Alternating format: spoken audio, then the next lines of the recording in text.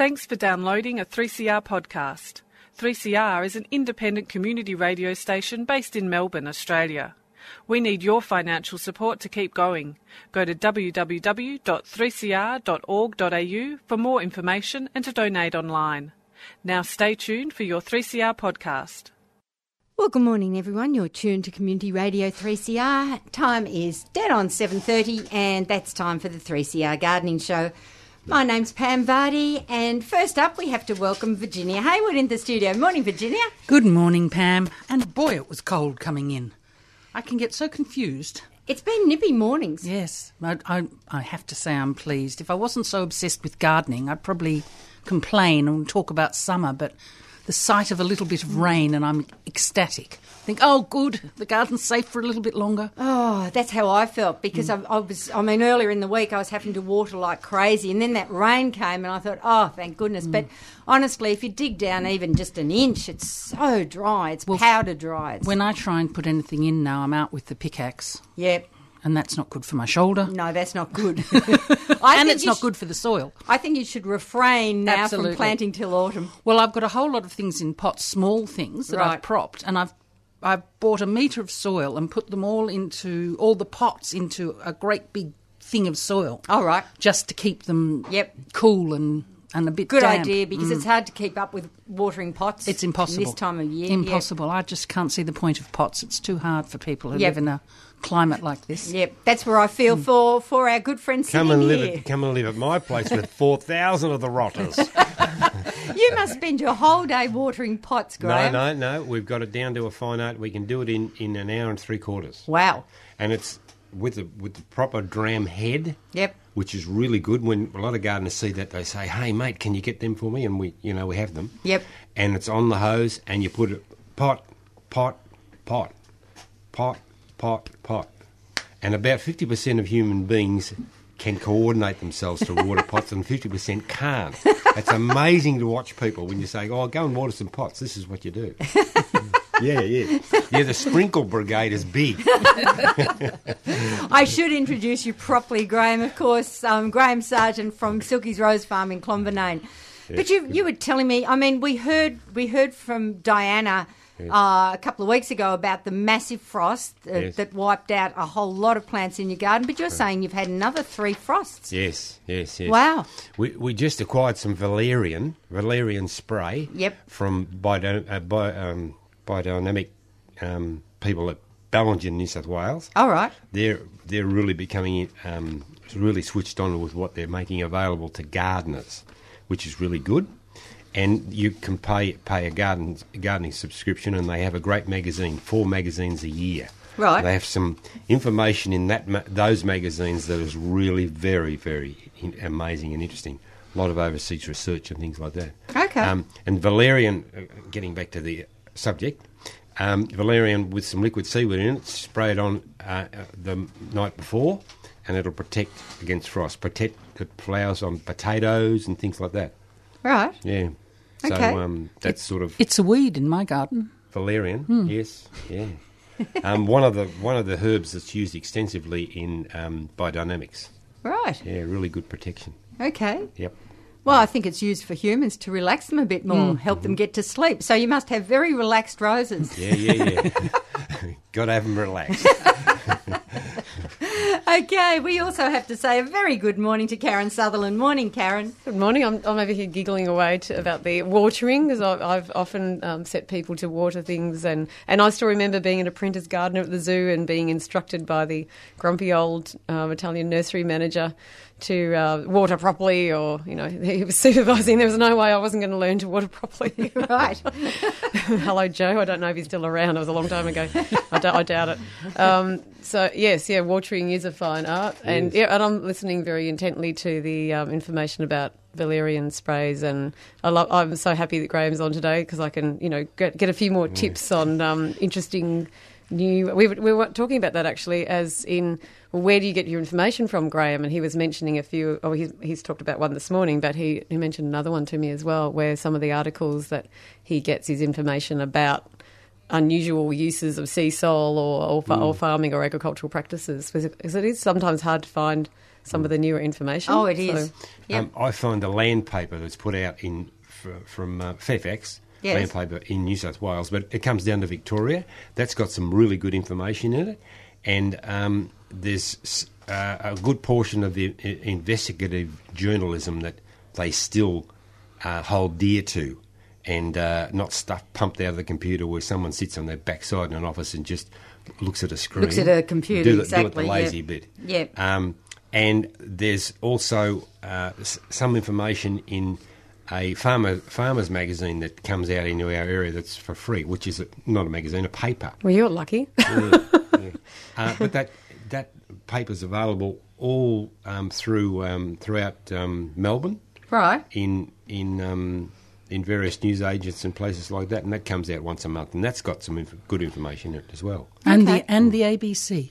And I the think ABC. both Saturday True. mornings at 6 o'clock and Landline. Oh, landline's excellent. Landline, yes, yeah, you're Wonderful. right. Yeah. Yep.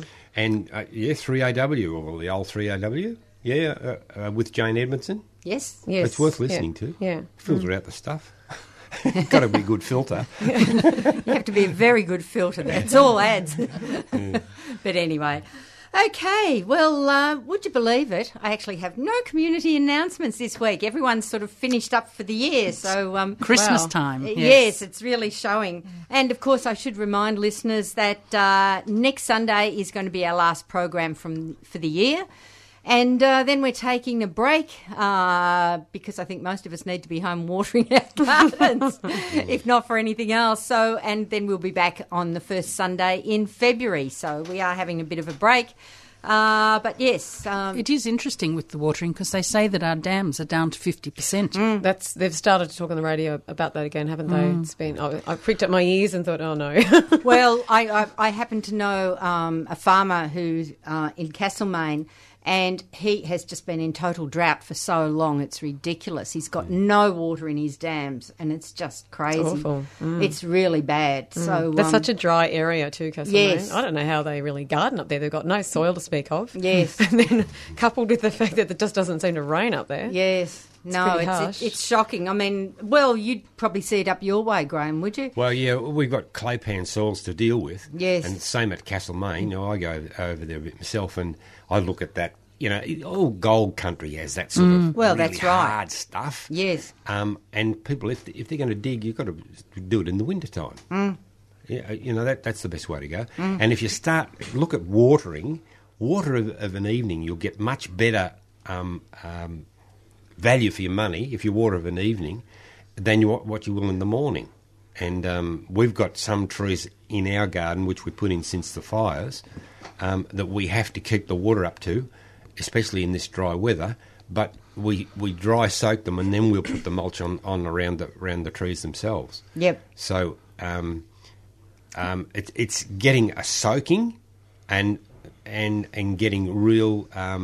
The best time to do it, as I said, is of an evening, if you can. Actually, speaking of mulching too, the other thing we've found, which I suppose other gardeners have too, is that you just can't put mulch on too thickly anymore. No. Because there's very small amounts of rain that you might be lucky enough, like Virginia got so excited she was saying about the tiny bit of rain. It really wasn't that much, just enough to annoy you kind of thing. But if your mulch is too thick, it just doesn't get through anymore. That's right. So But it's difficult to get that compromise. I started mulching some of my garden early because my garden's so damn big. It takes me ages. I still haven't really finished the fiddly bits.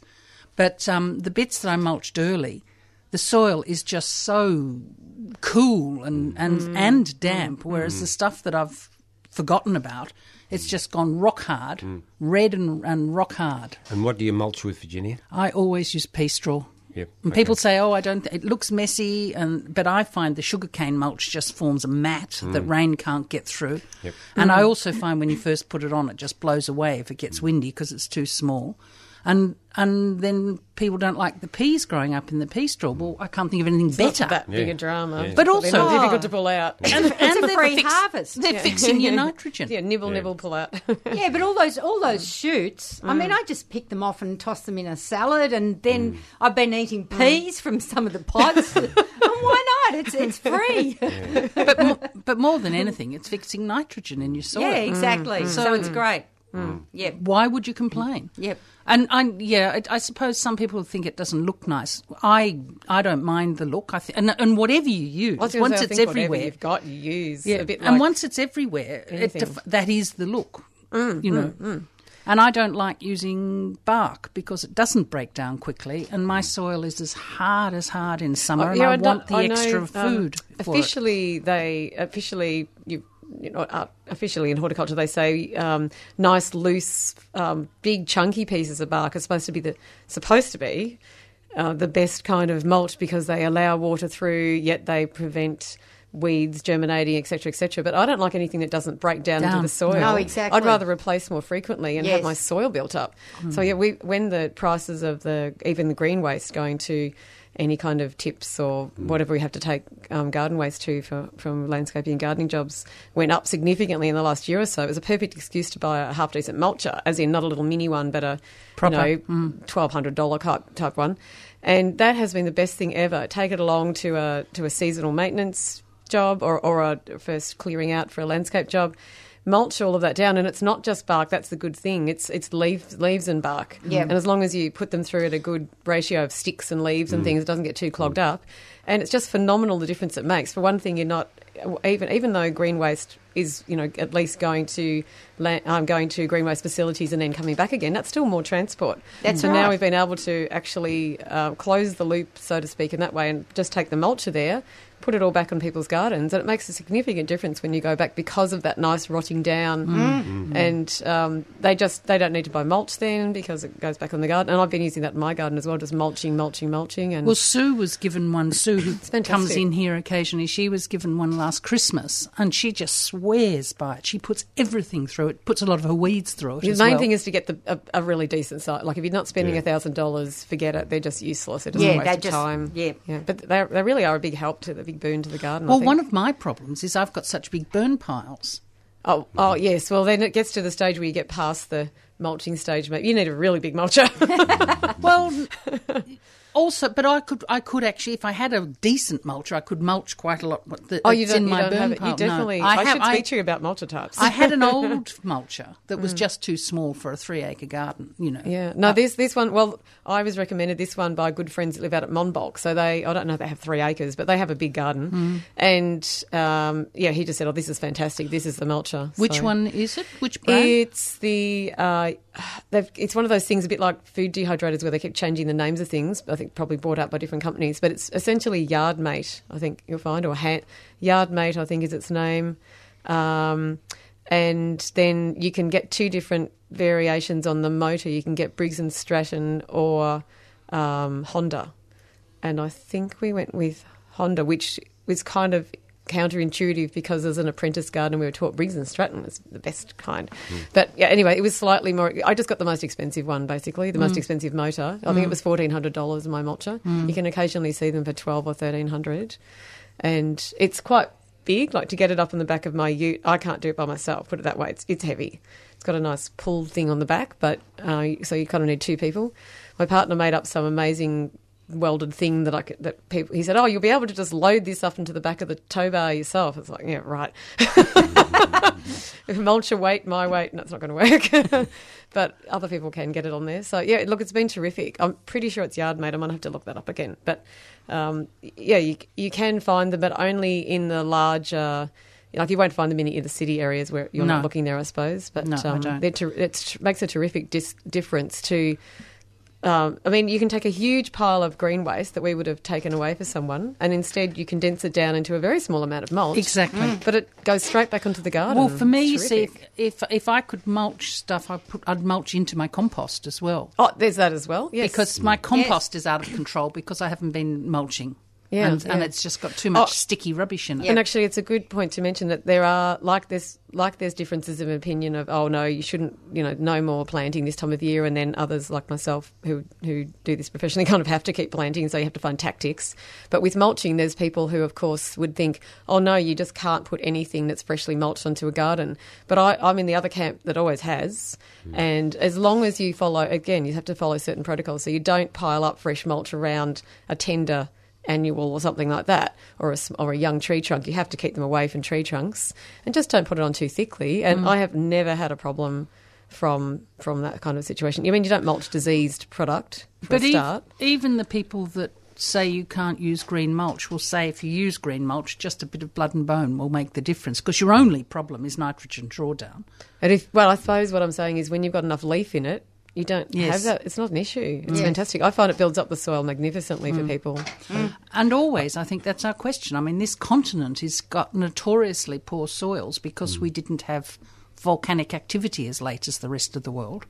So anything we can do that both keeps the stuff there, isn't being carted around, and actually feeds the soil has to be a good thing. Absolutely. Mulching is the first basic of gardening, and it's so important for people to do it regularly because we can never discount earthworms.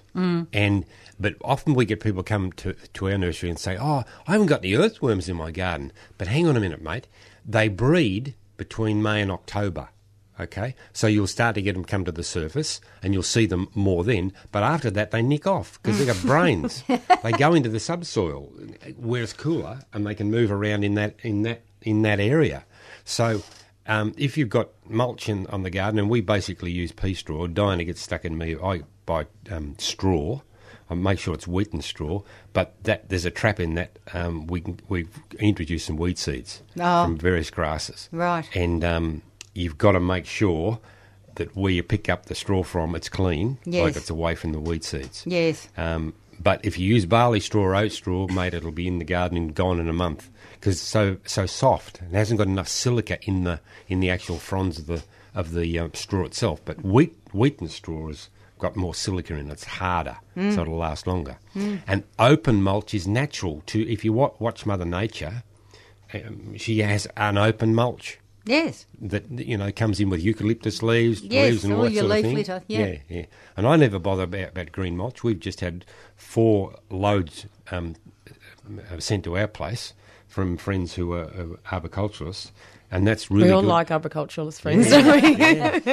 They're very Hello handy. out there, tree surgeon friends. It's open with some leaf material in and bark. Yep. One trap we fell into, we used paper. I'm never going to do that again. I'm now looking in the garden, digging around. Hey, mate, this is all matted down. The moisture hasn't got through. I think if you're going to use it like making no dig beds and things like that, it's just keeping it so wet. But in a large scale garden, it can be really difficult to keep Some it wet. edges That's the issue, isn't or it? places where we wanted to get rid of, we had some daylilies in the garden. They become a weed, and so we covered them with paper. Yep. And that'll be gone probably in about 18 months. It'll take that long, but we've managed to kill off all those bulbs. Really? That's pretty amazing in that time. That's interesting. And we I've started to dig them. I've papered over the oxalis for the same reason. For 18 months, that would take 2 years or 18 months, wouldn't it, as well? Or? I just do it every year when Right, yes. Yeah. I pull out what bulbs I can, and then I just put paper over it, so it's sort of massively discouraged. We could have I could have a long oxalis conversation with you. It would be boring, so I won't. But yes, I've had many oxalis strategies myself. Yes. I've tried quite a few. Yeah, me too. Paper didn't succeed. I've even actually I thought about literally leaving. sieved the soil. Would you I did that believe? as well. I Yeah. tried an experiment, That metre doesn't- by metre. Didn't work. help. Mine doubled in number. Yes, so did mine. and glyphosate won't work on it? No. I'm not. I can't. I don't. I refuse. Well, Yeah. Put it that way. what I I found just won't was You use need that so much. it's no different than just pulling them off at the surface, and that was my strategy. I found in the end, excuse me, was just removing them at the surface every year. I think if you cut it 'Cause at it the starves them. surface, you're Same thing. weakening the plant. That's exactly what I'm doing, But yeah. you're not disturbing all the little bulbs. Exactly, because that makes And it I think worse. that's where the problem is. So from Yeah. now on, I'm just going to. Just remove them. And the other clue for that kind of oxalis, depends on which kind of oxalis, but the soursop one with the yellow flower, which would be all gone now, but when it's up above ground, of course, you've got all the energy of the bulb above ground when it's flowering. And so Yep. then if you can bear to leave it till then, that's what I was doing, ripping it off. Leaving it till it flowers, yes. Yeah, and then That really starves getting it pretty stuck into quickly. it. Yeah. And then out competing it, I was just growing things that were just taller than oxalis plants so that they didn't have a chance to get through. Eventually you do win with it. Yeah, you do. Yeah, It's slowly. pretty demoralising when you've just done the sieving, isn't it? Yes, very. And I thought, this time I've got I it. know, me too. And of course, I've got all these pots of oxalis. I've got all these beautiful oxalis. Oh, that was another tactic I went to. I thought, okay, if I've got this oxalis problem, maybe I should just embrace oxalis and learn about them. So then I started collecting rare I've got some oxalis beautiful varieties. oxalis, yes. Yeah, they're lovely, aren't they? Really pretty. I can't believe that oxalis could be beautiful. And I really can't. The one I've got one in flower at the moment, which is the one that comes up from the Snowy Mountains. I mean, we've got native oxalis, and it's really I pretty. don't know that it's one, Virginia. tiny. Yeah, it's got a tiny leaf I and a must look tiny into little it. white flower. It's as sweet gorgeous. as. And in 5 years' time, you're going to come here and say, "Oh, that invaded my whole garden. Oh my No, goodness!" you keep them in pots. But also, Graham, not a hope, because I'm not nearly as high as Bulla, which is where it comes from. Yes. You know, Really? so yeah, I have to keep the water up to it. I've got it sitting in water at the moment. You're sorry. an oxalis fiend. You're a worry. Does anybody know? So excuse my ignorance here, but wood sorrel, is that an oxalis or not? I think it is, isn't it? I just can't remember. I don't think so. Oh, okay, wood sorrel. It has a similar little leaf. And white flowers? Oh, I can't remember. This is just something I saw in Switzerland, and Okay. and my niece's husband was picking it when we were walking through the forest and saying it has a really strong lemony flavour. So I guess that's why it gets called wood sorrel. Yeah. And this is not research. This is just remembering. Oh yes, hang It on a is an minute. oxalis. Oh, there you go. There you Well, go. there's a nice tasty one, because they used to pick it and he puts it in salads. He's a chef and he puts it in salads sometimes for people just to give Oxalis a. Griffithii. Thank you very much. See how Virginia. it sneaks up on you? You get get an inspiration. Suddenly you're eating It's it. got a lemon flavour. You've got to find some use for this stuff. Absolutely. Yeah. Many of the species are known as wood sorrels. Right. I know, because it's a bit difficult when you're translating from Swiss German to no botanical in between English. Because proper sorrel is rumex, isn't it? I think. Oh yes, sorrel that we culinary French sorrel sorrel, is yeah. remix. And how tough is? I've just planted some yesterday for a client, some red dock.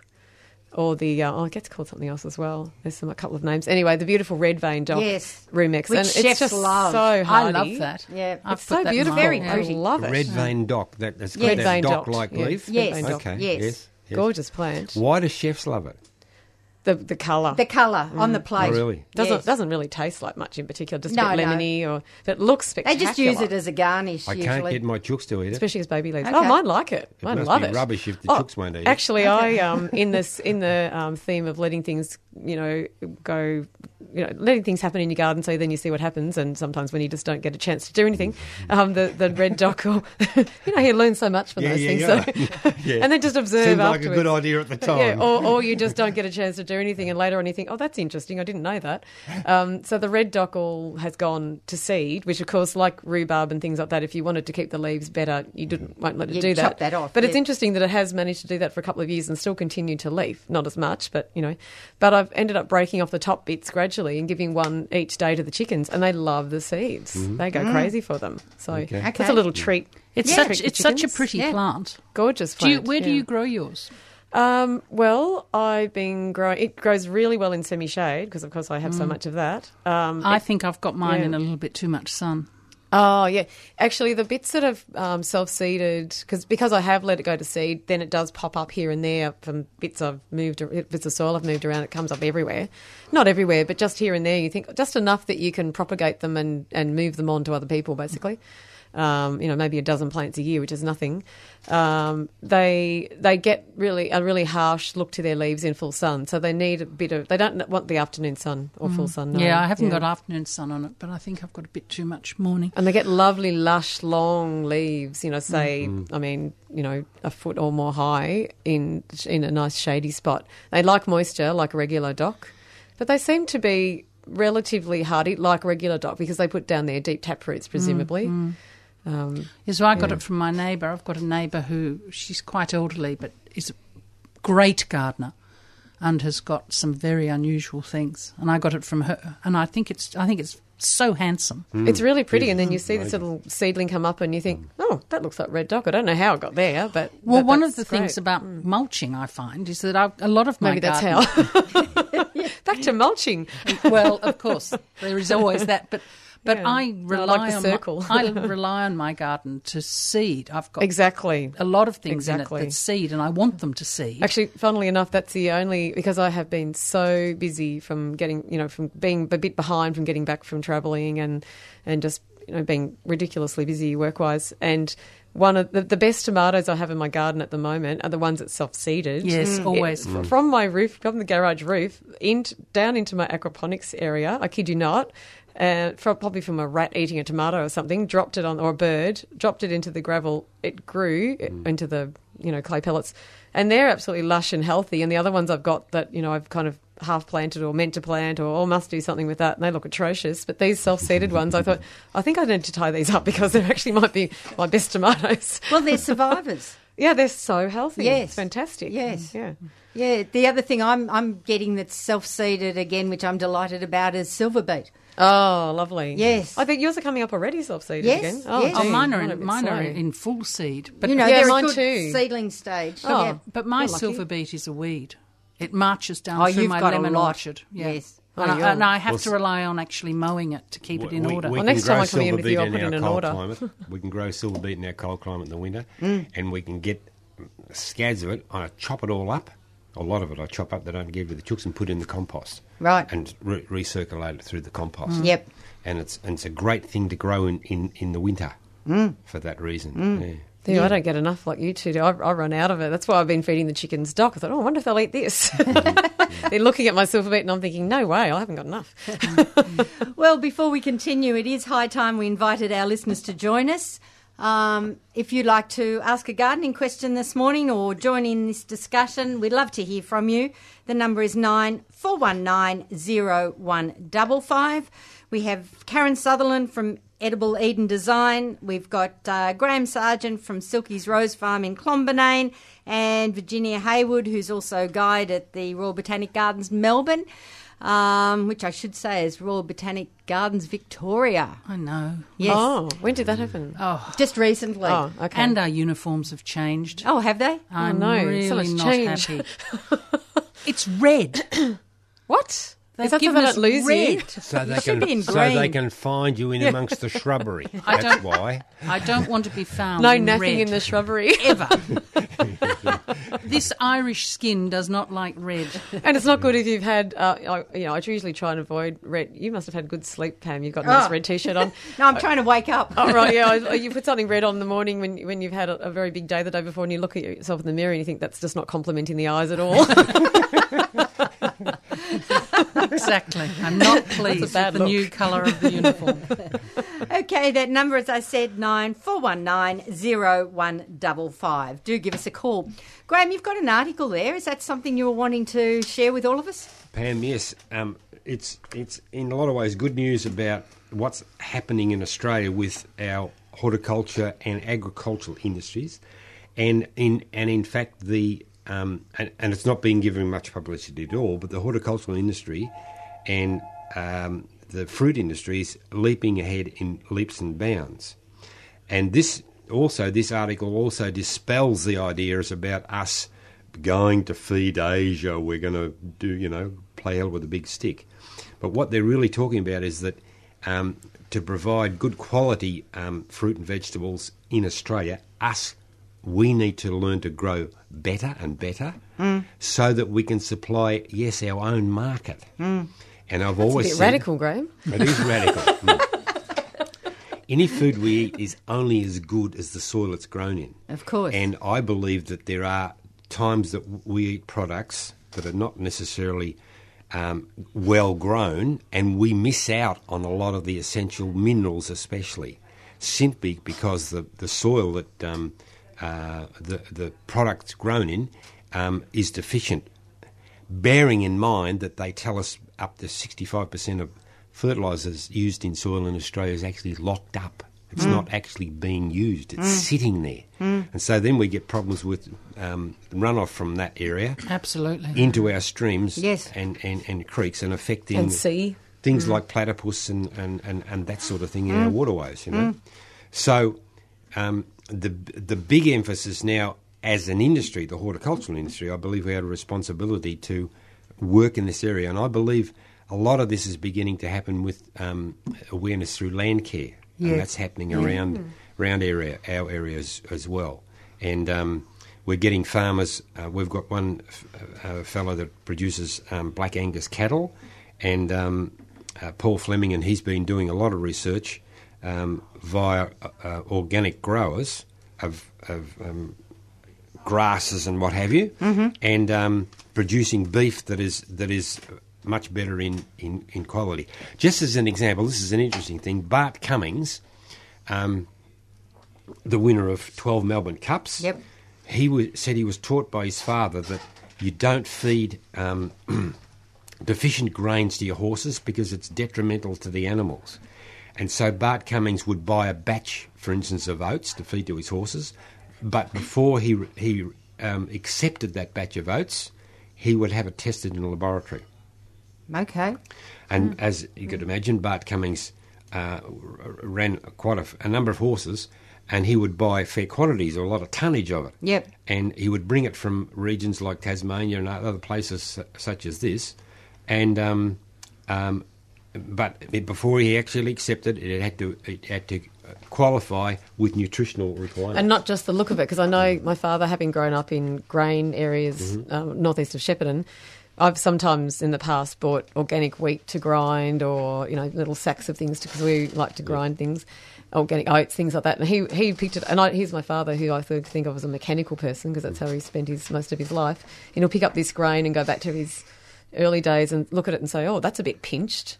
And I said, "What do you mean pinched?" And meaning that it didn't grow, the grain didn't grow fully, and it wasn't, it wasn't a good year. And yet that's being sold as organic and high in nutrition and all that sort of thing. Yes. And yet Bart Cummings would have, I'm sure Bart Cummings would have known what a bit of pinched grain looked like. And yet it's obviously more than that, though, because that's something you can see quickly, but obviously it went further than that, and he was looking The other into problem too the with chemical wheat analysis is that wheat is not going to take anything like the increases in temperature that global warming is bringing. Wheat cannot survive if it gets too hot. And so... in our wheat growing areas, you mean? Because I was going to say, my goodness, it's rather hot in the area I grew up in with Ajigo wheat. It's already pretty hot, 45 degrees in summer. But it's about the development heat coming of the earlier. If the heat comes earlier, it will stop the wheat. And it could make a lot of our wheat growing areas, particularly in Western Australia, become non. Well, then we start to talk about the area of the responsibility of plant breeders, and to be able to breed our plants that are going to take these environmental changes. And I believe we've got a real big challenge in that area. And, and then they've settled in Paris, so let's hope they've settled sensibly. I heard it when I was on the radio, waking up. Yeah. Don't know what it was. I know exactly, but when I heard someone from the Conservation Trust say that they thought it was a good thing, I thought, oh, actually, maybe it is a good thing then, because you sort of think, oh, yes, wait till I hear what this is about. It's definitely better. Because we haven't been able to move ahead since Kyoto. So I think what they've done is extraordinary. I mean, Paris, they really did plan it properly this time, whereas the last one wasn't planned properly. Oh, so that has helped various dignitaries or people of responsibility to get organised to think about it properly. Well, one of the things they did was get the dignitaries in early and then get rid of them. And so the hard work was done. So the Prime Ministers all came in and then left. They're just the face of it, in other words, and get the actual people that make the decisions, the researchers and the advisors, get them and the public servants behind it. The thing that I can't understand with this whole issue is a lot of these promises can be made, but who's overseeing them? Yeah. And the other problem is that they make what seems to be great decisions, but then they'll put a time scale on it, and they're not even going to start for 20 years or something, and it's like, hello, we need to get it's pretty urgent onto this now. But yes, I believe all countries have signed off on it. I'm waiting to see the details. Hopefully they'll be released tomorrow. Maybe someone will ring us up and tell us. 1.5 degrees. Is that what they've aiming for? Which is absolutely brilliant. That's what they've agreed to, which is fantastic. Because they were going for 2 or more before. Yeah, no, 1.5. Fine. Yeah. It's a couple of degrees. However, Australia's going to keep subsidising fossil fuel. Yes. But who knows, it may be more pressured if this, with Paris, maybe that will help some pressurising, who knows. But at least our current Prime Minister has just reversed the decision on on wind technology, and that's full I steam didn't know ahead that. again. Oh, Only, that's terrific. only yesterday. Really? That's been That's reversed. terrific. So, yes. It was one of my favourite Tony Abbott's, that wind farms are ugly. I just find an open-cut mine so attractive. Well, luckily, Perspective's a great thing, isn't it? wind farms can go ahead. Thank I'm goodness for sorry. I'm that. sorry. On wind farms, the jury's still out, as far as I'm concerned. Really? Yeah, it's still out. But there's still areas that you can, even if, I know there's people who are quite sensitive to the sound, and I have relatives who are not necessarily to wind farms, but sensitive to all sorts of odd sounds that you wouldn't think they could be. So I can understand that could be a possibility. But there's definitely vast areas where there's no people. Well, there's that you- heaps off yeah. in the North Sea, off Exactly. at the end Exactly. of the Thames. They just Exactly, fill it up. It's fabulous. Yeah, put them out in the North Sea and let the fish worry about them. We must get to our first caller before we continue on. We've got Viv, who's down in Mount Martha. Morning, Viv. Good morning. How's everybody? We're well, thank you. Good. I've got one word to say: thrips. Right. Help. I've never seen anything like it in my life. I've had plagues of passion vine hopper in the past. I've had everything. My neighbours never get anything. But now I have the thrips, and they're just here in plague proportions. They're in ropes. They're in, they're in my outdoor blinds. They're just everywhere. Goodness. I've tried white oil. I've tried hosing them. I've even resorted to cutting out a few bushes where they've been plaguing and wrapping that up in a sheet and using spray, I'm afraid, just to try and get rid of a couple of million. Has anybody got any suggestions? We've been using areas in the nursery with plants that will attract them away from the roses. I don't have anything like that. It's all, I've got an all-native garden just to, yes, except for my fruit trees. Right. Well, Your biggest need is the predator, and that's the problem with spraying, because you'll tend to spray off the predator. The predators, exactly. Well, I do, yes, I wrap them up in a sheet first, but one of my theories is that we don't have little birds anymore because the noisy miners have taken over. Ah, right. Yes, and bugger. do you think that could be Well, you an need issue? the little birds, and you also need the Yes. beneficial insects. Yes, yes. I mean, well, the thing with thrips is they're not flyers. They don't travel a long distance except on the wind. Yes. It's one of the reasons it's good to spray them. And I suppose that rain we've had is going to be one of the things that's encouraging them, because when you think about it, you find thrip in greenhouses all the time. Okay. Well, your challenge with thrip is that they come in on the wind, Yep. and they'll come in from the grassed areas, way up in Queensland, and when we get a northerly wind, they just invade. They know that this strip travel across from New Zealand to Tasmania. Yes. They've been picking them up in the clouds, and insane. what we've been using neem oil, or Yes. not neem oil, neem spray. Now, Yes. there's a difference between neem oil and neem spray, okay? Yes. But what happens with the neem? It'll take around about a fortnight to work. Oh, I see. Because I have used that one. Yes, but And, but yeah. it will work as soon as they eat some of the neem. They stop eating, but it takes them about 10 days, a fortnight to die. Oh, okay. And neem works on all critters that bite or suck. Mm-hmm. Okay. Yes, but it yes. doesn't. Amazingly, it doesn't take out the good critters. Yes, well, Okay. that's what I read on the labels, because all my I don't have many ladybirds anymore, but, the other good little insects, haven't seemed to be affected. But I did panic because they didn't sort of die immediately. So I'll give it another go and wait, because Well- they're in all metal shutters and I believe that you've got to run a campaign, and I think you've got to do it at least once a fortnight. Okay. And then eventually what will happen is the weather will take over anyway, and then the real hot weather will knock them off.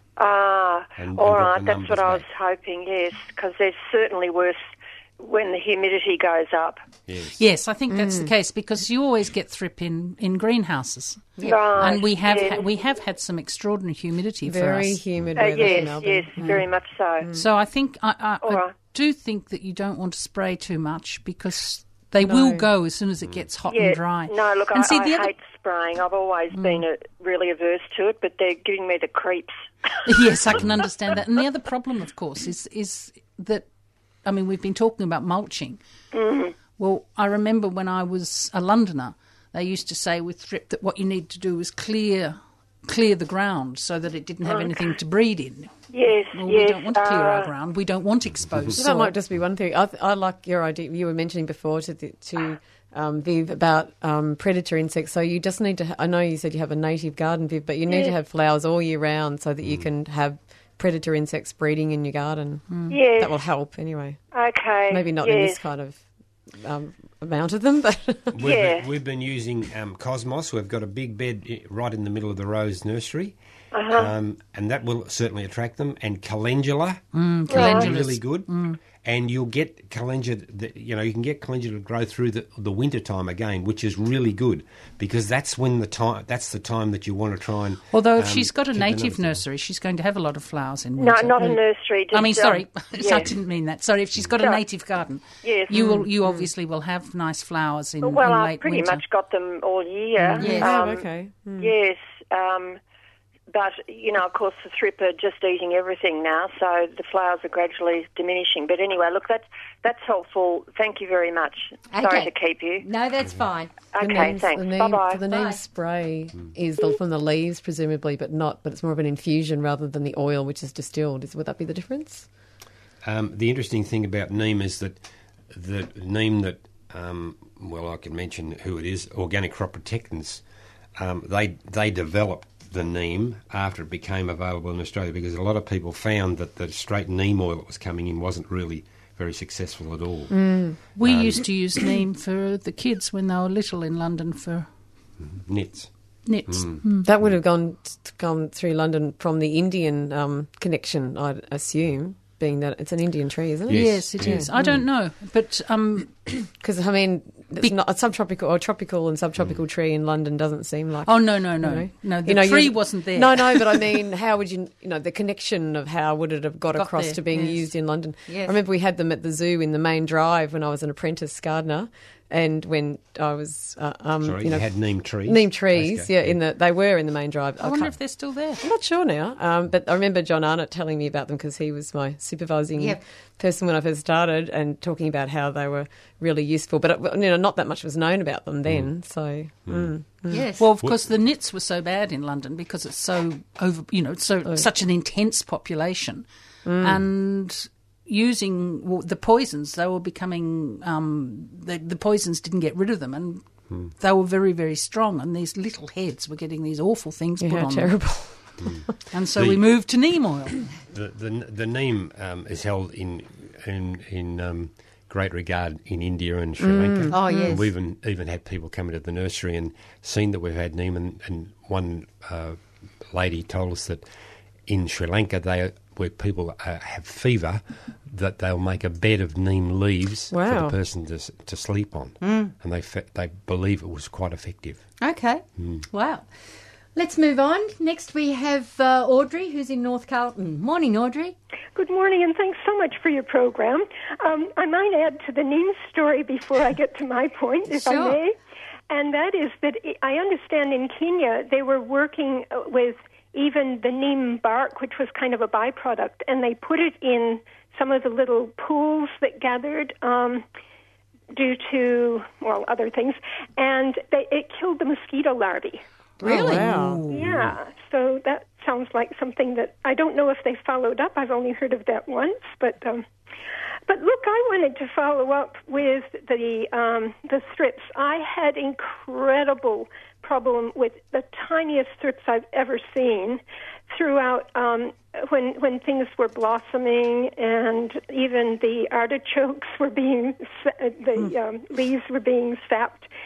And then I recently and all of my roses are between times, so they're not affected at the moment, and I haven't noticed them in other areas.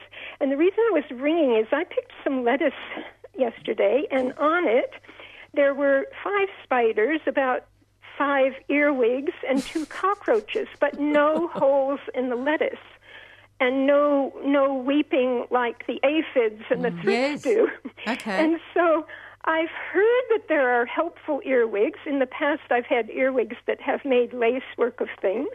But I'm wondering, I'd like to know more about, if you know anything about helpful earwigs and helpful cockroaches in the garden. Well, cockroaches, of course, vary. We've got those hideous little German things that are just yuck. But then we've got native cockroaches, which are good. They seem to just end up in my firewood, the native cockroaches. Yes, yes.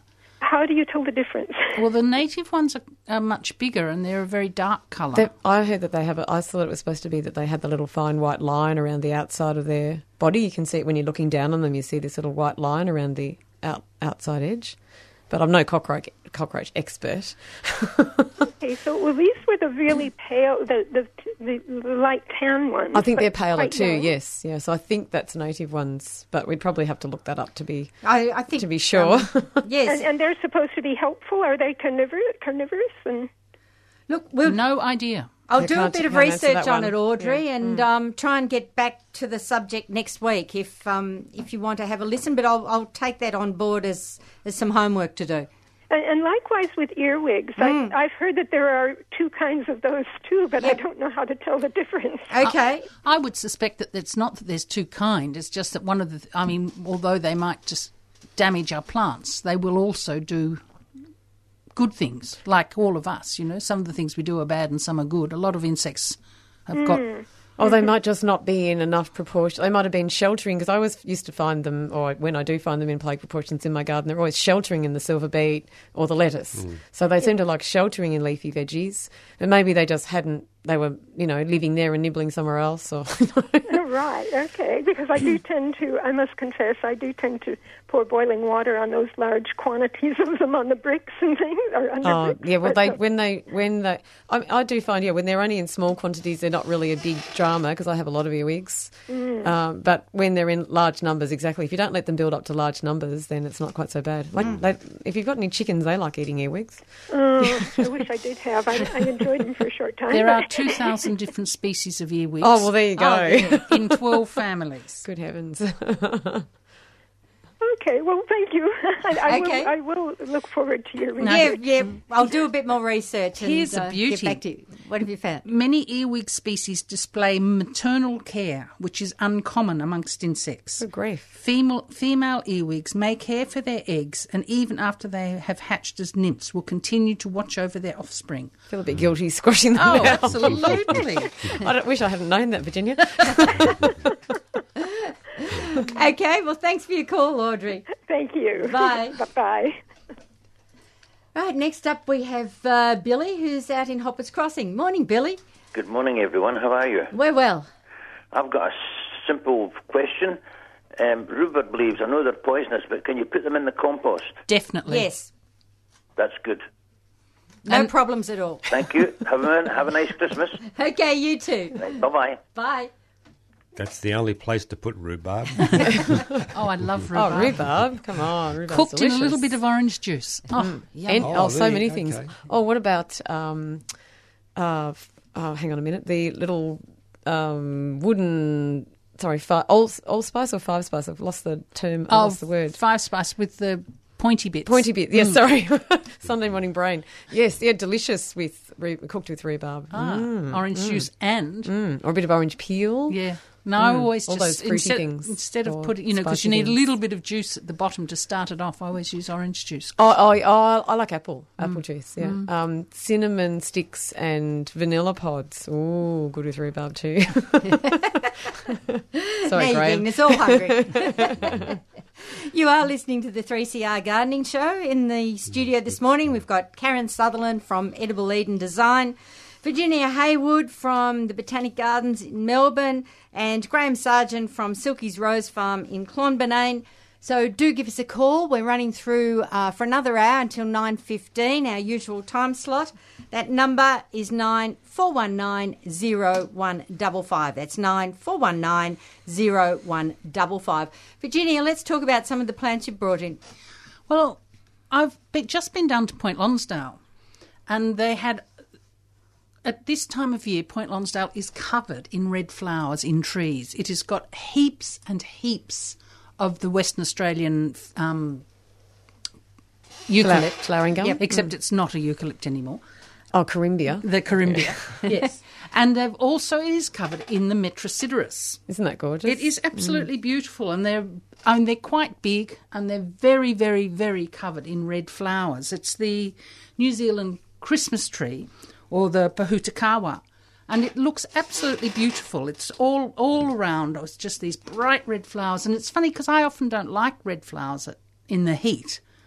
I like red in wintertime, but it just brightens up the whole of Point Lonsdale, and I think it's a really lovely tree. Bees really like it too, actually. The and of course, this has been is a threatened species in New Zealand. Oh, really? Guess why? Why? Possums. Oh, plus clearing. Don't say that word, Virginia. Plus clearing, but the possums are particular. Shame. And it's interesting because they don't seem to be eating them down at Point Lonsdale. Okay. I've never heard of people say that they're... I suppose not that many people in the regular suburbs, or maybe along the coast, but not many people in the inner suburbs of Melbourne are growing. There's not that many around. No. Well, it's very much a coastal tree in New Zealand. I mean, the largest is 125 foot across. Goodness. What? 38 metres across. There's one somewhere in New Zealand, in the North Island, that's 38 metres across and 20 metres high, which is... Good grief. How old is this thing? Well, quite. Yeah. And obviously it's too big to be knocked out by the possums. That explains why we've got one right on our fence post next to in the next door neighbour's house, which I've always quite liked. And then my dad said to me one day, I think your fence post is kind of leaning slightly, and we had to end up, my partner, my dad and I had to dig up, cut the concrete, dig it up and put a massive metal spacer between the two posts because this Pohutakawa was just pushing over. It was just invading and just saying, I'm just going to push this fence post over and your gate can just do whatever it wants to do, but it's not going to be straight anymore. So we had to put this massive metal bracer in because now I know it's obviously meant to be a really big tree. And strong roots. And apparently in San Francisco they're really worried about it because they've used it as a street tree and they think it's wrecking the sewer lines. Oh, goodness. And I'm glad my sewer's on the other side now. And there's a town in Spain which has got it as its floral emblem. I mean, it's all over the world. Oh, I had but no the idea. weird It's thing really is pretty. that you get more of the Metrosideros, not this particular one, not the Pohutakawa, but more Metrosideros in New Caledonia than anywhere else.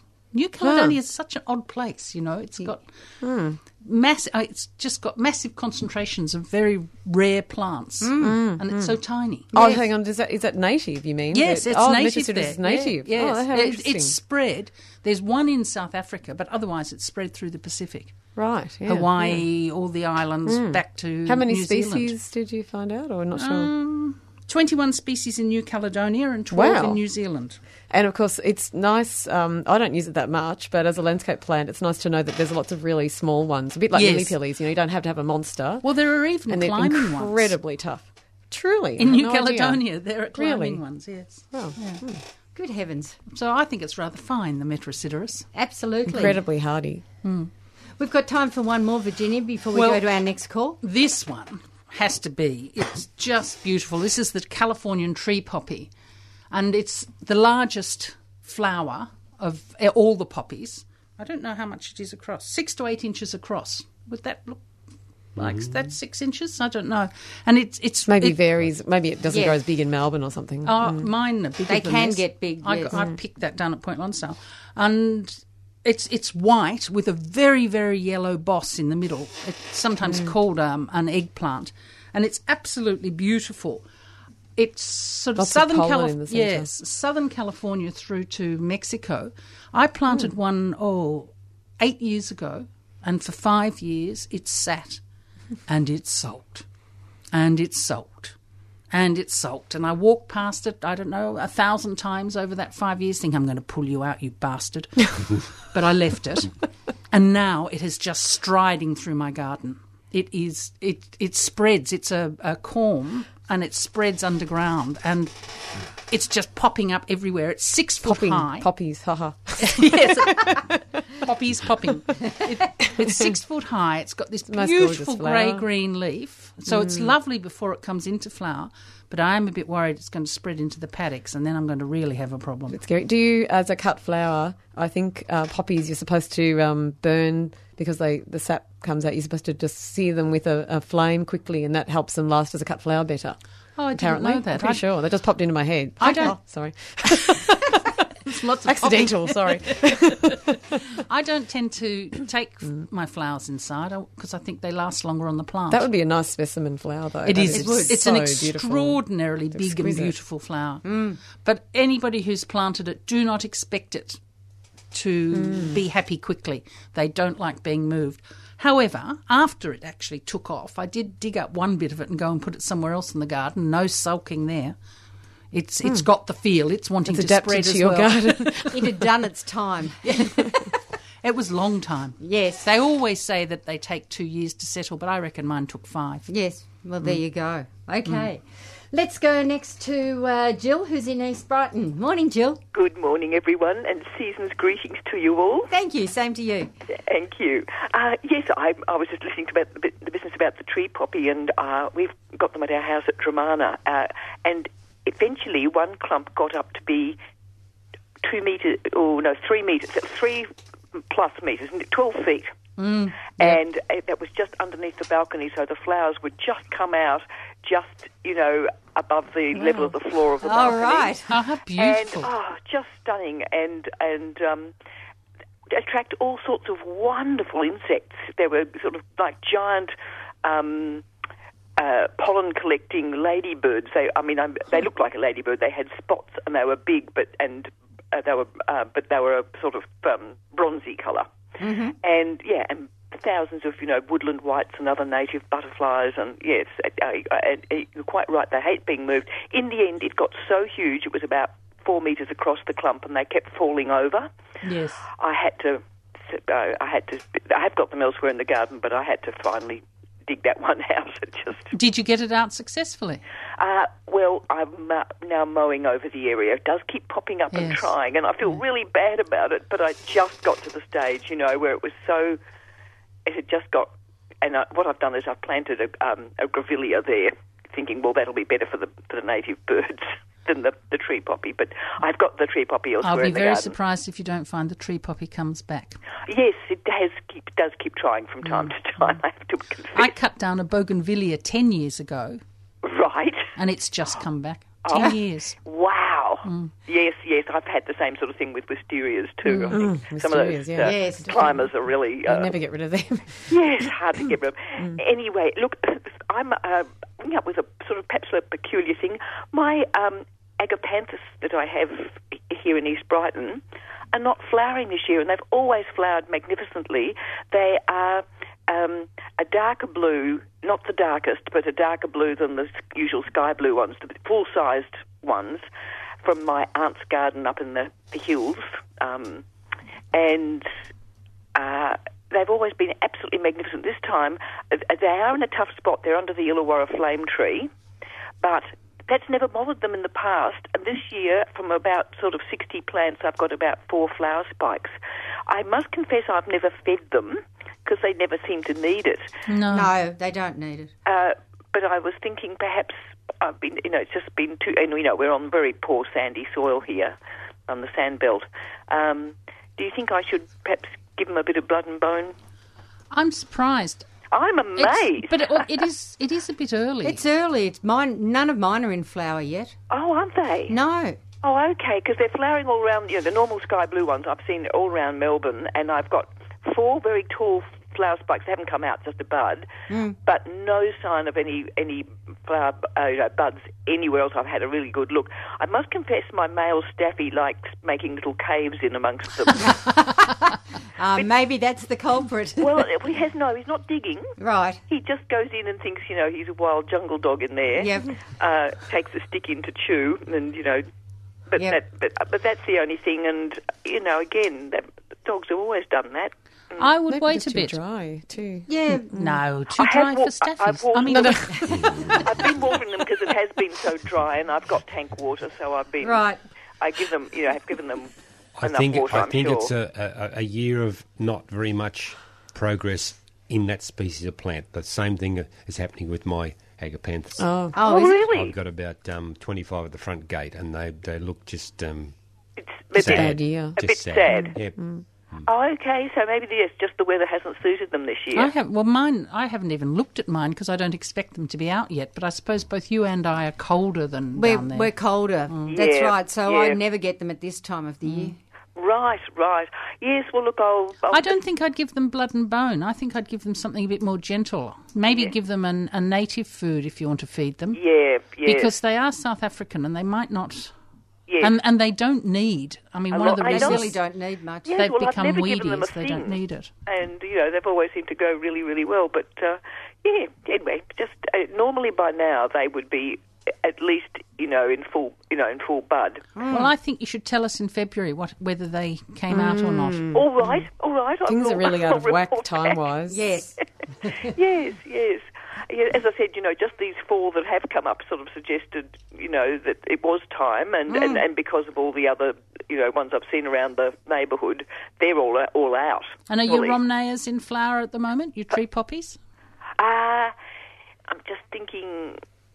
Yes, they are, and they have been for a little while. They're at Dramana. They're done, yeah. Yes, we're sort of next door to Heronswood, and Nice. yes, so that's where they came from, and they do really well there. But as you say, they hate being moved, and I was tempted to move some more around into the garden when I finally attacked the big clump. What would tend to happen with the big clump was, you'd get a wind, and in the end, it was just lying flat on the ground, and around a sort of 30-foot radius, which didn't look terribly attractive. Messy even. Yes, quite messy. Yeah. Okay, well, good luck with that. Hopefully you'll get a few more flowers before the season's over. Yes, and yes, I'll keep my fingers crossed for Feb. Thank you. Okay. I'll report back. Okay, bye. Okay, thanks, bye. And next up we have Michael, who's down in Gippsland. Morning, Michael. Good morning and season greetings to everyone. Thank you. I'm calling up about kikuyu and cootsgrass, and here in Gippsland, I've worked in various areas doing a kind of a bush regeneration and digging out weeds and regenerating native areas. Right. Just by as a hobby, joining say some of the smaller groups, and we'd get out say once every month or whatever, and get together and do all of that. Excellent. It's a lot of fun. And one thing that you do, one thing I have definitely observed is that anything Australian, just about anything, any grass, any wallaby grass, any Dianella, or any kangaroo grass, all of those native Australian garden or native Australian plants have a very, very slow growth rate. They have a very, very, very slow growth rate. Now, if you compare that with the evil kikuyu grass, It is evil. it's an incredibly pernicious grass. It grows sideways. It grows up. Yep. It grows down. It grows under the house. In Gippsland, there's a lot of houses that have the kind of a decking kind of around the skirting boards close to the ground. Yep. Now, I don't know how often I've found it absolutely getting in underneath people's houses, and they might be mowing on the outside as they do out here in Gippsland, and this grass gets under there, and it's an amazing fire hazard. It's just unbelievable how bad it is as a fire hazard. So what I've done in my area or in my backyard on the nature strip, I've just nuked it. Just get rid of it. Anything that grows is better than that stuff. Then I find that... So what did you nuke it with? Well, I don't like using it. I really don't. But I know what you're going to say. I think that's the only thing you can actually kill it with that I've found, really. And permanently. It takes a couple of hits too, not just 1 year, but it might pop back again the following year, depending. Then if the area is not attached to any other areas, you have got rid of it then in that area at least, if it's not spreading somewhere else. Yeah, and I've found what's replaced it. There's the Widgie Digi, which I intentionally introduced, and using that as a lawn, but it's a mixture. It's a mixture. In the wintertime, there'll be all different kinds of colourful fungi growing in on the nature strip, which is extremely colourful. And then there's all different interesting things that grow that you wouldn't have. The kikuyu, the couch grass just completely displaces. It's like as soon as it gets into a native area or a patch where there's native plants, its incredibly high growth rate just cannot match the slow growth rate. And on roadside vegetation, there's the people that do the mowing, and it sticks to the underside of the mower. And then when they shake their blades somewhere else, and they actually spread it, so it's spreading. So there's hardly anything that you could call Australian on our roadside vegetation. And then the climate change believers will go and use the increased fire hazard, which we do get a lot more fires, and they're more intense, which are mainly caused by these fast-growing, very, very fast-growing European kikuyu grass, these different grasses that grow very, very fast and then dry out very, very fast. Whereas the Australian stuff never did that. No, that's right. I think the Australian stuff looks better myself. Oh, which one? The Australian stuff looks better. Oh, you can. I can spot that sickly kikuyu green from a mile away. But yeah, the Australian green is just. It's just got a different spectrum. Yes. It's just beautiful. I love Australian. So, that's it from me. Or the only thing that. Well, I'm with you, particularly on the kikuyu, because I get it in my garden beds, and getting it out is just a nightmare. Well, especially when people have got a disability or they're getting older, that stuff grows so fast that they're constantly having to get out with a mower, and you don't even get time to do anything else. Yes. You need chickens. The only place I've seen it be kept back without glyphosate is with, say, chickens along a fence line, and that they just peck every single bit that comes out. They're just constantly at it. So, or goats. We'll put some native chickens in. Okay, well, thanks for your call, Michael. Yeah, sorry about the vitriol. No, that's fine. I think we're all in agreement with you. Okay. Okay, bye. You are listening to the 3CR Gardening Show. My name's Pam Vardy. In the studio this morning we've got Karen Sutherland, Virginia Haywood and Graham Sargent. If you'd like to give us a call, the number is 94190155. That's 94190155. Graham, you've brought in a rose this morning. Yes, Tell us about it. Pam, I've brought in the famous knockout rose, and the knockout rose is part of now a series of roses, and they're considered to be really good for street landscapes and park areas. Okay. And this is, what would you call this, ladies, a cerise pink? Yes. Hot pink. That's got a single flower. This particular bush has got a perfume. And there's a double knockout, which is more of a double flower, and then there's a really light pink that's done very well. And it will form up as a bush around about 1.5 metres by 1.5 metres, and it will climb if you want it to climb. It'll climb. It just doesn't go crazy, but if you just train it up onto something, it will climb really well. And we've used this as part of a planting for the Memorial Garden for the Fires at Wandong, opposite the Wandong shopping centre in the main street in Wandong. All right. And you can see it growing really, really well there amongst various other roses as well. And they released this in America. It was grown by an amateur breeder in Chicago, and the first year they released it, they sold 4 million plants of this particular knockout. So they're all in the pinky tonings, Yes. Graham, in the series? Yes. Okay. Basically pink, and there's a gorgeous light pink colour.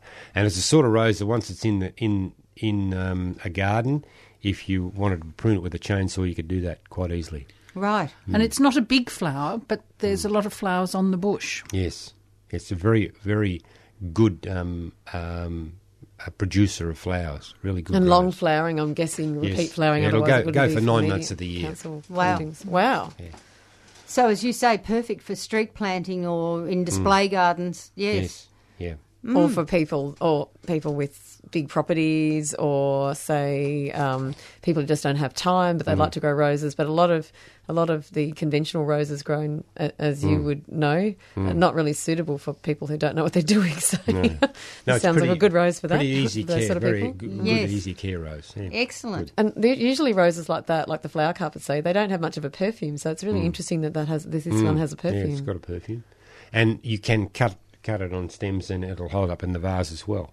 So it's really A good all-rounder. versatile. Yeah. Excellent. Okay. As I mentioned, that number, if you'd like to join in, 94190155. Next up, we have Michael out in Blackburn. Morning, Michael. Oh, hello. Yes, go ahead. G'day. Basically, a really good solution for that, for KQ and all that sort of thing is very simply vinegar and you have 2 litres of vinegar and about a cup of salt. Very simple. That was featured on Gardening Australia some time ago, and I've tried it.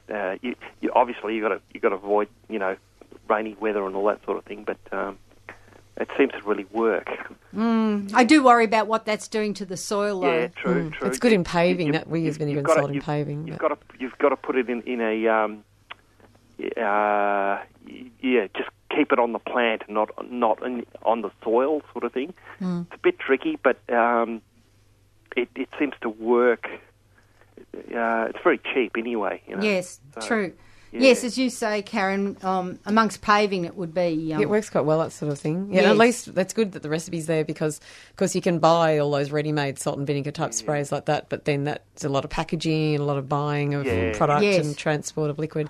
You could try, when Michael's talking about keeping just on the plant, I guess, I don't know if they already mentioned, but you could try making little cardboard protectants for the soil, I suppose, putting a piece of cardboard behind the plant and then spraying, so that any overspray is going onto the cardboard, not the soil. That could be tried. It's not going to kill the roots, though, I have to say. I saw it on a DVD recently, just on Gardening Australia sort of thing, Wouldn't work at my place. it's one of those things you've got to sort of. I tried it and then it rained for 4 days, sort of thing. So, Could you repeat the formula again for the listeners, it's please? about 2 litres of vinegar and a cup or 2 of salt. With how much water? No, nothing else. Oh, wow. Yeah, you definitely wouldn't want that in your soil. No, that's the problem. It's sort of like it's. Sounds vicious. It's obvious, but it's sort of you wouldn't normally sort of think of it, sort of thing, Yep. Yeah, Okay. Okay. Thanks, Michael. Thank you. Cheers. Bye. Okay. I've got a friend who uses salt to kill the weeds on her tennis court, and she's been doing it for years, and I just cannot believe it is good. Because when the rain comes, it must be sending salt. Yes, Salt exactly. into her garden. Yeah. It just doesn't seem to me. I think you just had to be very prudent with that, I suppose. Yes, that is a method of dealing with kikuyu. It's one of them. It won't kill the weeds, but you would never want to kill put the that roots. Sorry, the roots. Yeah, sorry, not kill. Thank you. But you just couldn't use that habitually or continually in any soil situation. Well, as I said, she's been doing this to her tennis court for at least 10 years that I know of, and I just don't think... I keep saying, it'd be I great don't to think have a this is salt a good analysis idea. of the soil Yes. around the edges. Or I suppose you could just plant incredibly salt-tolerant plants around the edges to take it up or something, some salt bushes. You have to be careful. Yeah, absolutely. Yeah. Well, see, people want to use, garlic sprays, etc., and put dishwashing liquid in. Well, the thing that kills frogs is not the Roundup. It's the equivalent of the dishwashing liquid that is put The in to sticking make it agent. a stick, to make it Very, a very tiny amounts, and then not near creeks. All these things you have to use with awareness and with thoughtfulness and knowledge about what you're doing, not frogs just... cannot take dishwashing liquid. If you've got frogs in your soil, because some of them do Yes. dig down, a lot of native frogs do dig down into the soil, so you'd have to Particularly be very, very careful. I've got pobblebonks all through my garden in the soil. And I mean, What time of the year are they in the soil, Virginia? Can you explain that? Or do you know, actually? well, We found them at various times, but I wouldn't know I've 100% dug them up when they're meant to be recently there. in the soil. Yes, okay. So it makes me nervous because I don't want to go through them. There you go, because we've got a client in Lake Grove, North Coburg, so they're right next to the Merry Creek, and we put a pond in for them years ago, and the frogs breed in there. So around winter, spring, if you go there, you've got, sometimes we've actually observed the frogs in their mating. It's very interesting watching all the frogs mate. It's like a nature channel. And then you'll have the frog spawn. But we had some, I might have just answered this question, because we had some Germana toppings there piled up that we were put there in mid-October, and then we're coming back later to take away some of the excess that we hadn't been able to spread on their paths. And the young guy who moved it for me said to me, I was talking about frogs in the ground, and he said, I found 8 frogs in that Germana toppings because it was right next to the pond. Yes. So maybe that tells you that they start going into cool ground. Like, I don't know enough about their whole growth, their whole life cycle and what they do, but evidently even in November they were digging into the soil. I thought they would have done that in winter, that's all. So, well, no, I mean, I've found them recently in this late spring, definitely. In the ground. So maybe that's their way of staying cool. Stay cool for summer. Maybe it's for summer that they go into the soil. Yes. I just don't know enough about them.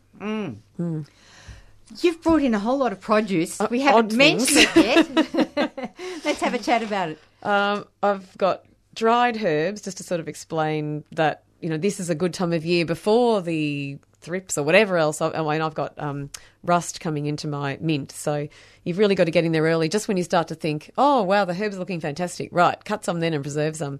So I'm drying some, and of course that's nice to give to people for Christmas. So I've got some chocolate mint and some savoury of Crete that I had to cut back because of the crazy spring growth. Then I've got some honeycombs. It's all sort of late spring harvest, I suppose. Honeycomb, that early harvest was just not enough to be able to spin out, and so I quickly cut it out of the frames. And it just wasn't. It was an early harvest, so that way you can enjoy the honeycomb, and you can eat it. And you can see that some of that's been capped and some of that not. So that the waxy covering over the top is the capping. So that's 100% finished honey, but some of it wasn't, and so it's not as suitable for spinning out and using as honey, but it's perfectly great to eat. So you've got that early spring fruit tree type honey, really delicious. And I didn't know until another beekeeper told me, and I now do that it's really tasty to just have chunks of that on, say, your fruit and yogurt, or with muesli and yogurt and fruit for breakfast. So if you eat it that way with another with another food, you kind of just chomp up the wax, which is perfectly fine for you and apparently has lots of good things in there, lots of healthy things. It's perfectly good for you to eat. If you just eat the honeycomb by itself, you'll end up with wax in your mouth like chewing gum, say. Yes. But if you have it with fruit and yogurt or muesli and yogurt, you can just eat it the way it is, and you won't even know you're eating it, and the wax just heads down to your stomach with everything else and doesn't hurt you in any way. And then I've got some extremely early apricots for me, because usually they don't ripen until after Christmas. No, at least that's Christmas right. time. Yes. So I was caught by surprise, and I was saying to Pam before the show, I was not really ready to be watching the tree and taking off the bird-pecked ones. And so as a consequence, the birds have come across and seen that one bird's pecked, and that's a sign for them all.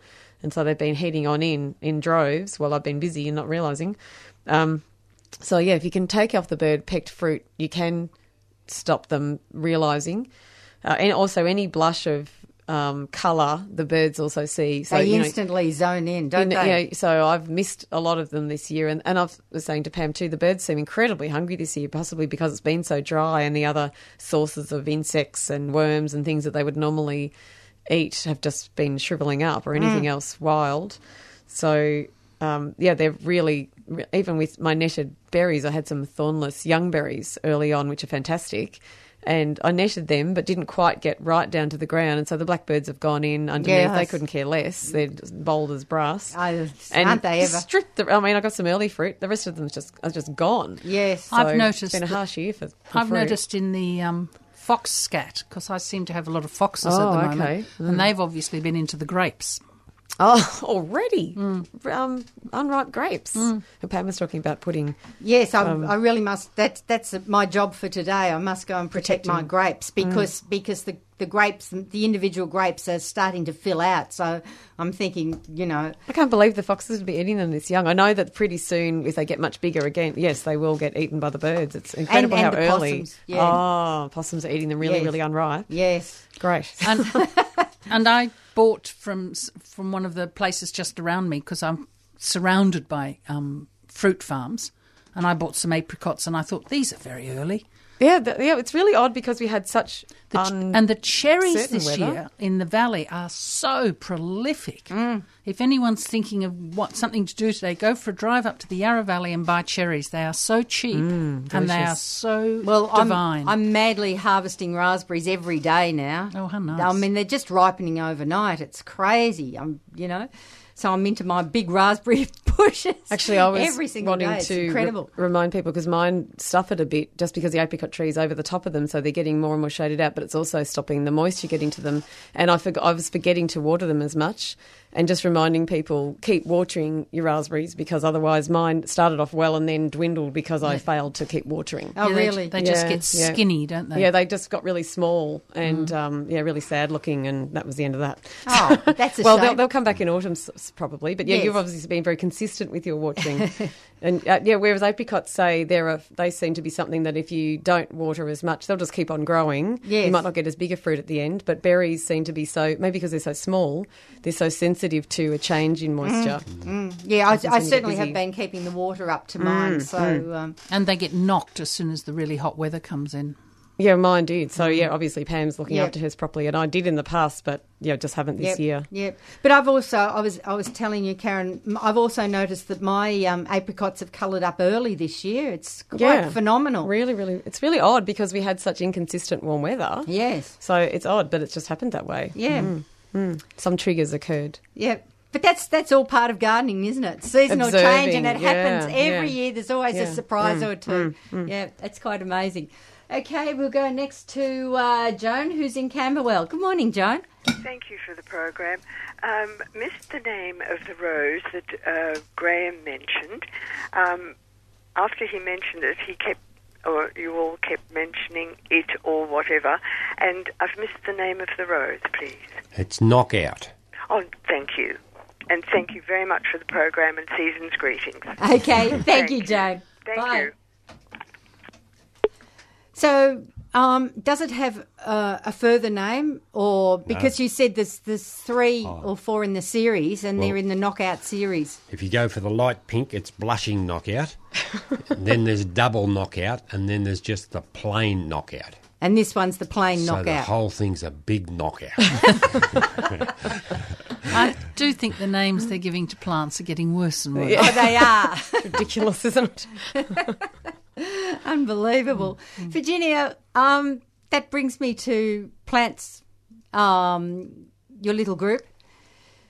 Plants Trust. Plants Trust. Yes, I was going to say another name, but yeah, Plants Trust. We had our weekend up at Macedon last weekend. It was so lovely. We went up to Alton, which I'd never been to before.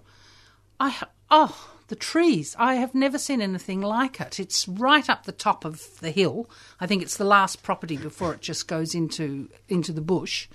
And it's steep and it's facing back to Melbourne, so it makes it south-facing. And the monkey puzzle trees, I've never seen such big monkey puzzle trees. Right. And it's this very dense, I suppose, really, you'd say an arboretum, with these huge trees.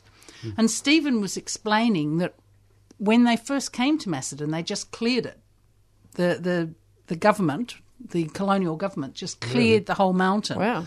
And then you've got this cleared mountain with no more eucalypts on it. And they thought, what are we going to do? So then they started parcelling it out.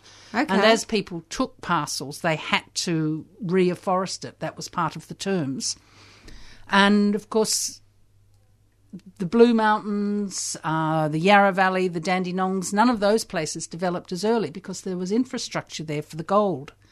because people went past Macedon to get to the gold. So, of course. So, and it was on the right side of town. People were living in Williamstown. They were putting factories up in Footscray. So it was on the right side of town for people to be looking for some sort of hill station, somewhere cool to go in the summer. And that's how a lot of those amazing hill station gardens developed in Macedon. It was and it happened much, much earlier than elsewhere. And the government actually paid them to clear it. Yes. Yeah, you paid so much a tree to clear it. I remember my grandfather, who lived at Warragul, he'd said, Gray, those trees there, the government used to pay us to knock them down, get into them, and he cut them up for firewood. Okay. Yeah. Shocking. Yeah, amazing, wasn't it? Yes. Goodness me. And really, Macedon is very special. Oh, extraordinary. certainly. Yes. And it's amazing when you think about the clear and the recovery.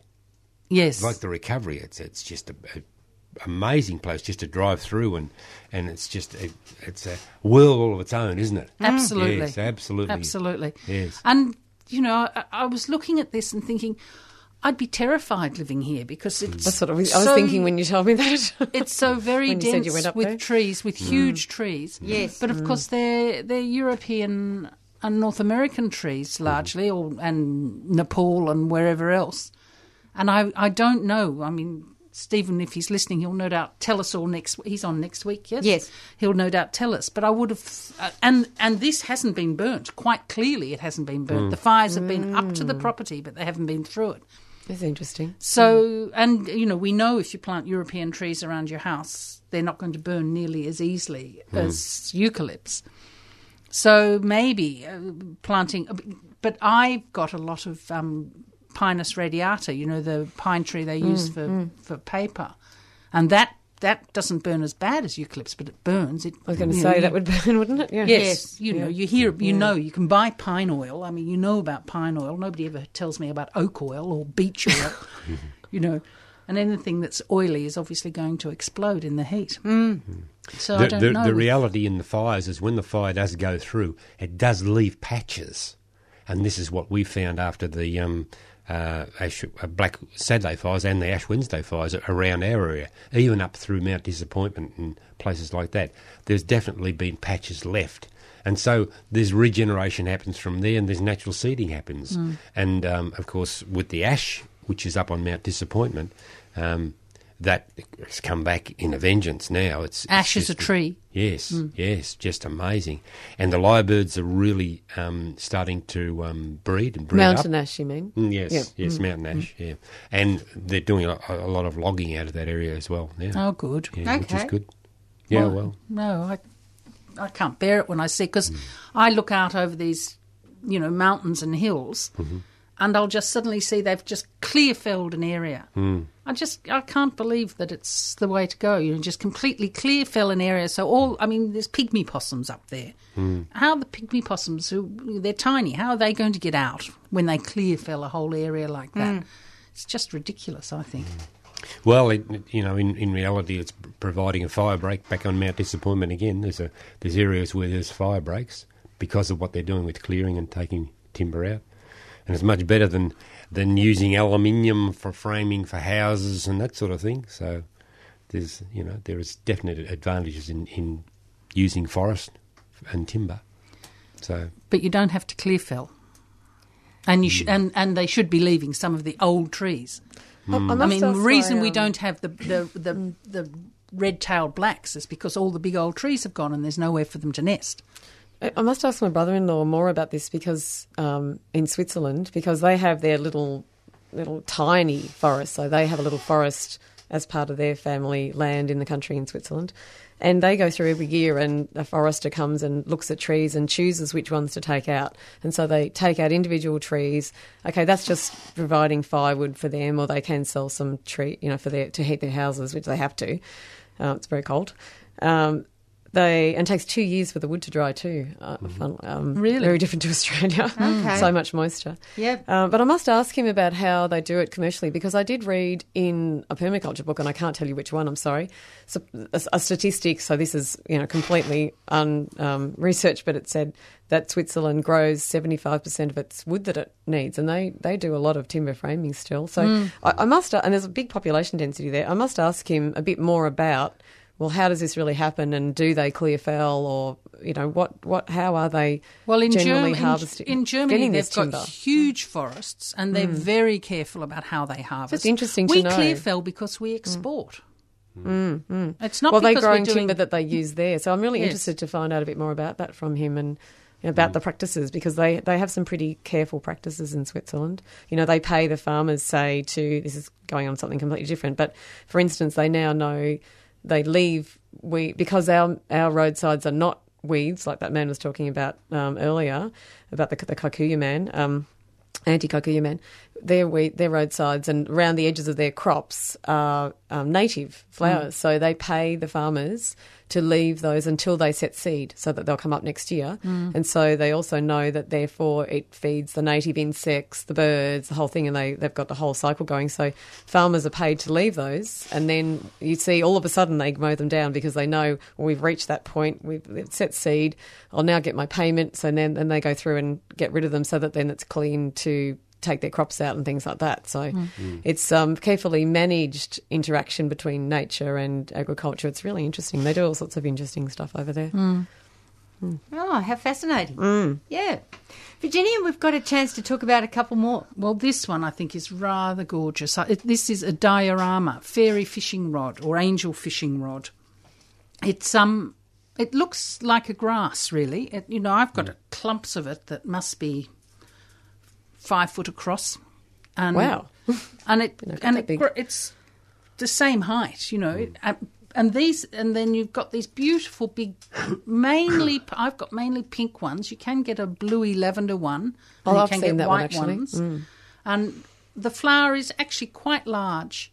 See, there's 1, 2, 3, 4 flowers on that bit, and it hangs down. So, and because they're on such tiny, thin stalks, they move in the slightest wind.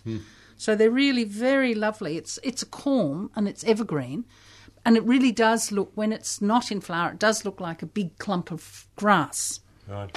And the flowers are all up the stem, and the stem can be 1.5 metres long. Oh gosh, yes. So I remember bringing one in one year and it nearly touched the ceiling. Really? Yes. And neither of you I would have had really moist gardens, because I've always associated them with they're gardens. Very drought tolerant. I think you've just taught me something really interesting. They're South African. They come from I KwaZulu-Natal. didn't actually realise that, right? Because that would be a great fun thing to put in school gardens, say, for children. Yes. Because they don't, get to water so much. You do see them planted by streams and by I think that's why I ponds. thought that they were it's part very of that. much Part of that soil profile.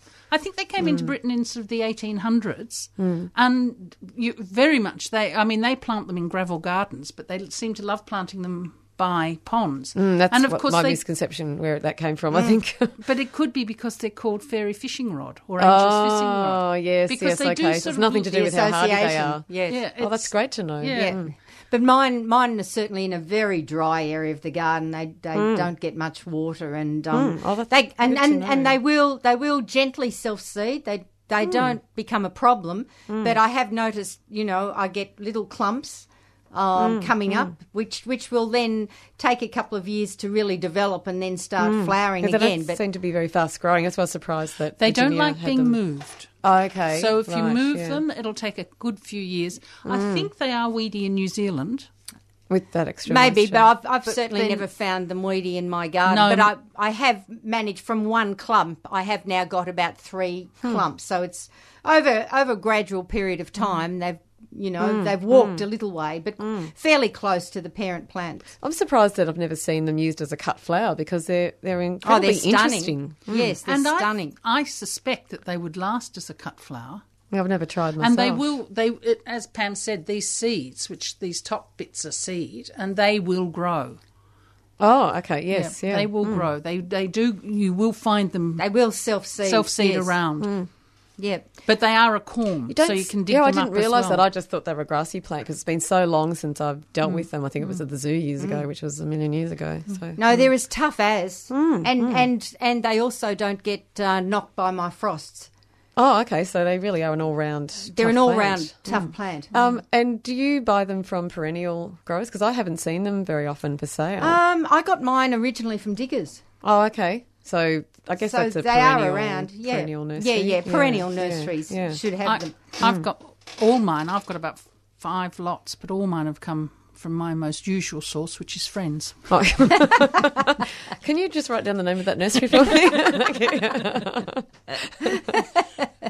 But I do think they're quite a special plant. I think they're lovely. They're very, very unusual, and that's always something that as gardeners we look for. Oh, something different. Yes, they're not. I think again, they're not very well suited to a small garden because they do get big, and when they're not in flower, they just look like a fairly ugly grass. I suspect grasses look nice.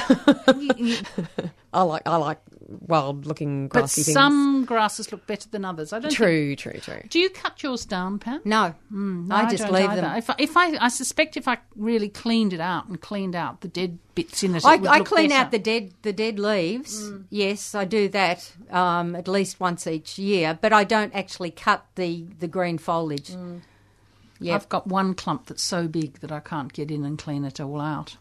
But at the moment it looks fabulous because it's just in big flower. Yep. And as I say, I mean, Virginia's brought one in that's only got one lot of flowers, but on your mature flower stalks, you'll have these hanging all the way along. Oh, right. And it's a long time. Yes, I can't remember it now. It's 1.5 metres long. It's a long flower stalk, and you'll get 6 or 7.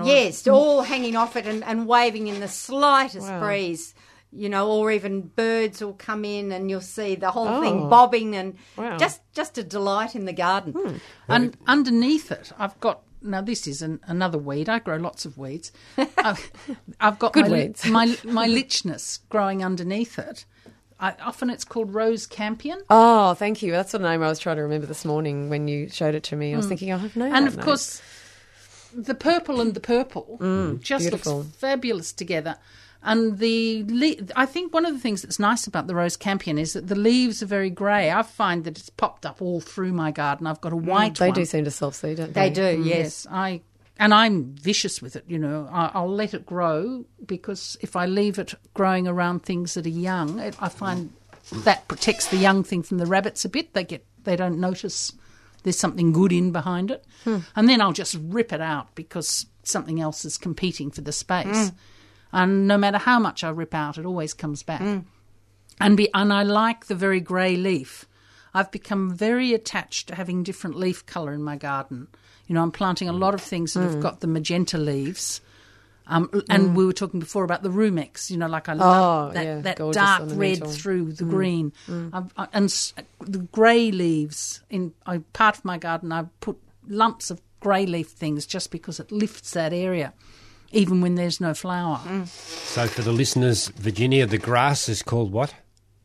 The fairy fishing rod. It's fairy fishing rod. A diorama is its proper name. Pulcherrima is the only species I know. Yes, diorama pulcherima. That's its name. So you could get seed from diggers?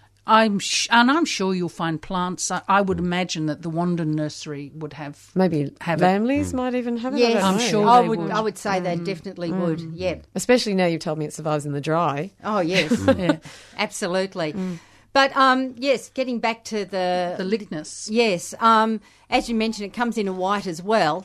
But I've now got, as you've seen in my garden, I've actually got a combination of the two colours. That was wonderful. Yeah, so it's actually it's a cross. Lovely. So it's obviously cross-pollinated. Yeah. So I've got the dark magenta centre and the white outside. Oh wow! It's you've got a new variety. It's really lovely. Lychnis Pam Vardy. It did it all by Look itself. Look out for it, folks. See, this is in Britain they used to call this Dusty Miller, I think.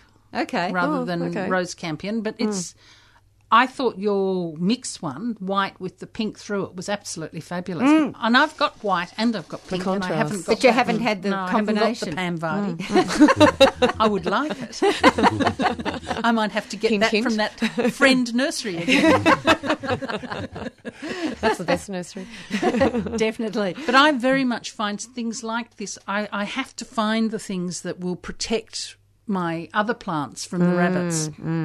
There's one bed It's right. a very permacultural type of way of looking at your garden in a way. You're looking to use things that look after each other. Yes, yes. And You have to harvest the rabbits, Virginia. Yeah, there's another permaculture I had idea. some kids come in the other day with ferrets, and they took out 12, and I just thought, those kids, you can come anytime. Good children. And did you pay them? No. Oh. I wasn't there.